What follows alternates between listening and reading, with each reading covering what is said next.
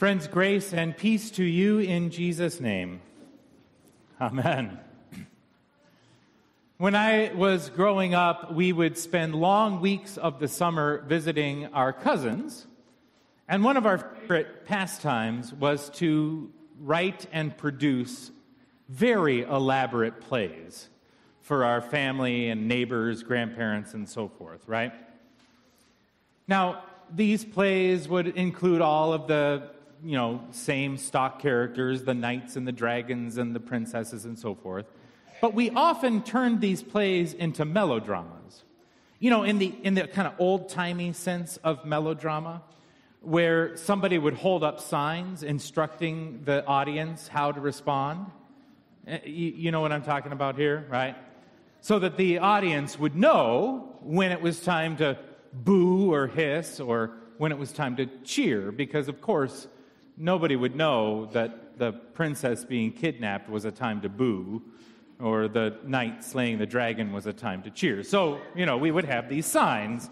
And mostly it was so that my youngest cousin would have something to do, because she often couldn't learn the lines and didn't want to play a part, but she could at least hold a sign. And now you're going to do this with me. You only have 3 more weeks to, favor me here. So just play along. So she would hold up the sign, and when it said this, you would? That's all right. Don't worry, there's going to be lots of opportunities. And when she would hold up a sign like this? Exactly, right. So I thought about that this week as I read again this story of John the Baptist preaching in the wilderness and Jesus coming to be baptized. Because it's an old familiar story with lots of characters involved. And my guess is that we assume we know how to respond to this story. That we assume we know who's the good guys and who are the bad guys and what's good news and what's bad news. That we don't need any prompts to cheer or to boo. But if we scratch the surface a bit in this story, it appears that maybe the things that sound like bad news might actually be good. And the things that sound like good news might actually be bad. So you're going to play along with me this morning as we tell this story and discover when to boo and when to cheer. And so in those days, John the Baptist appeared in the wilderness preaching, "Repent, for the kingdom of heaven has come near." Now, when John the Baptist shows up, does he get a... Or does he get a... What do you think? Wow, you guys are way more divided than the first service. I mean, John's a good guy, right? We think of John, he's sainted, right? He usually shows up with a halo on. He's depicted in all kinds of famous religious iconography. Is John good news or bad news? Yeah, he looks kind of crazy, but so do a lot of you.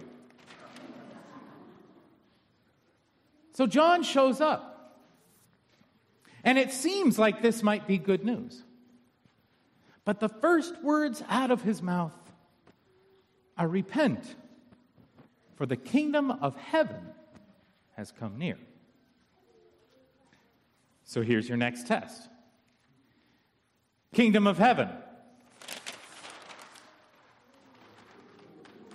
Or?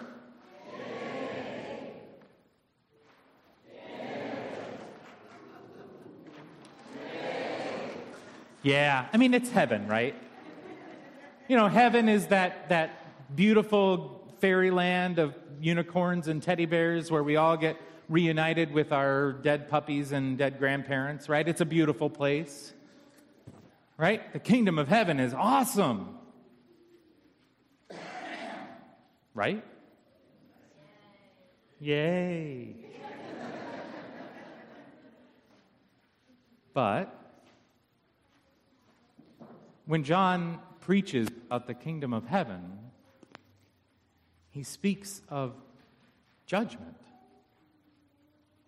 You brood of vipers, are the next words out of his mouth. Who warned you to flee from the wrath that is to come? The wrath of the day of God's coming. For indeed, he comes with a winnowing fork, a pitchfork in his hand. Who usually has a pitchfork in religious iconography? Ain't Jesus, right? To clear the threshing floor, to thresh out the grain from the chaff, and the chaff will burn in unquenchable fire. That is the kingdom of heaven come near.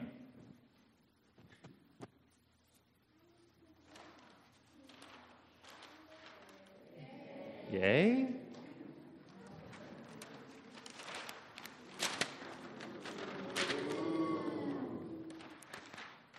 That's the kingdom of heaven? Judgment?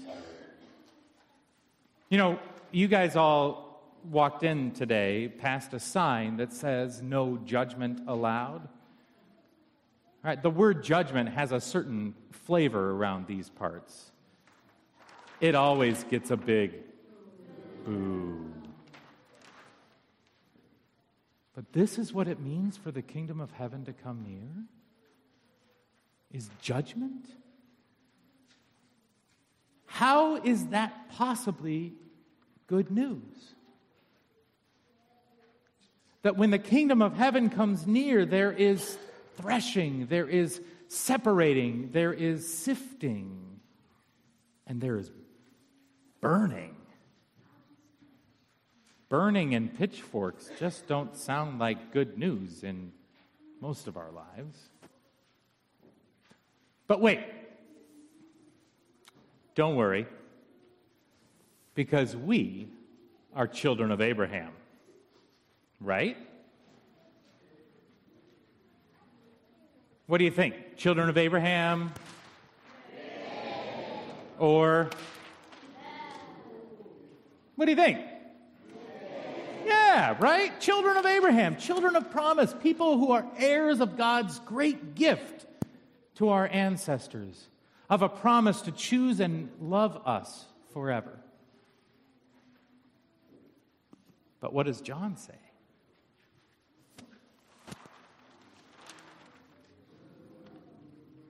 Not so much.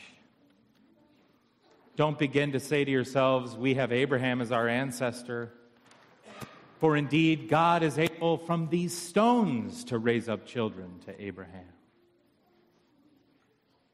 You think they're the brood of vipers and you're the children of Abraham? Good luck with that. You think you escape judgment because of where you come from or who you belong to or what privilege you carry? Good luck with that. So this beautiful story of Jesus being baptized by John in the wilderness, I don't know about you, but at this point it kind of sounds mostly like boo. But here's the good news. This whole story hangs on one little word. And that little word is repent. Now, I know, repent for most of us probably sounds more like boo. Right, repent is that word that we hear when we begin worship with confession. Right, repent is that word that reminds us that much of what we have done and left undone, many of our relationships, many of our actions in the world are broken and have broken ourselves and others. And we gather under the shadow of our sin and are reminded that God calls us to change. In my years of ministry, I have talked to countless people who have objected to beginning worship with confession. Maybe later, right? Maybe somewhere in the worship service it's okay, but But it seems like a real downer to start worship by being reminded of our sin. I mean, what kind of a growth strategy is that when visitors walk in the door and you remind them immediately how terrible they are? Boo. Right? But here's the thing. The word repent in Greek literally just means to turn your head, to change your mind, to turn in a different direction. And so what we learn from John's preaching, from John's proclamation in the wilderness, is that indeed change is possible. Now, I know that for the most part, when Lutherans hear the word change, they say,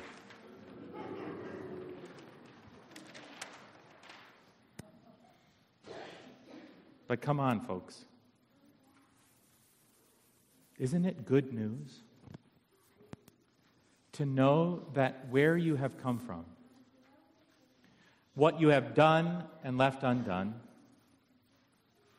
the scars on your skin, the broken path by which you have journeyed, does not have to predict where you're going next.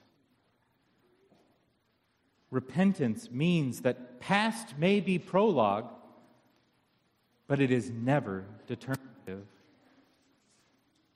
That the past never locks us in to a predetermined future. That in God, in the promise of God slipping into our sinful skin, we are reminded and we are shown in flesh and blood that the future is open. That indeed God can take stone-cold hearts. Stone-cold hearts that have turned their backs on welcoming the stranger. Stone-cold hearts that have failed to extend compassion to those in need. Stone-cold hearts that have failed to be as loving as God has called us to be. God can, from these stones, raise up children of Abraham. Raise up children of promise, children of grace, children of hope and life. That the future is always open and never determined by our broken past. That your future does not depend on the trail of broken relationships you have left behind. Your future doesn't depend on your past drinking career. Your future doesn't depend on all the ways in which you have failed to love your children, your siblings, your parents, your spouse, your failed businesses, or any of the other crap you carry with you. Past is prologue, but it is not determinative. For in Christ, the future is open. And it all begins in the water. In those precious waters, where the God of heaven and earth slipped into human skin, scarred and broken that it may be, and stepped down into the muddy, murky, ugly waters of the Jordan. Now, when Jesus first appeared to be baptized, what did John say?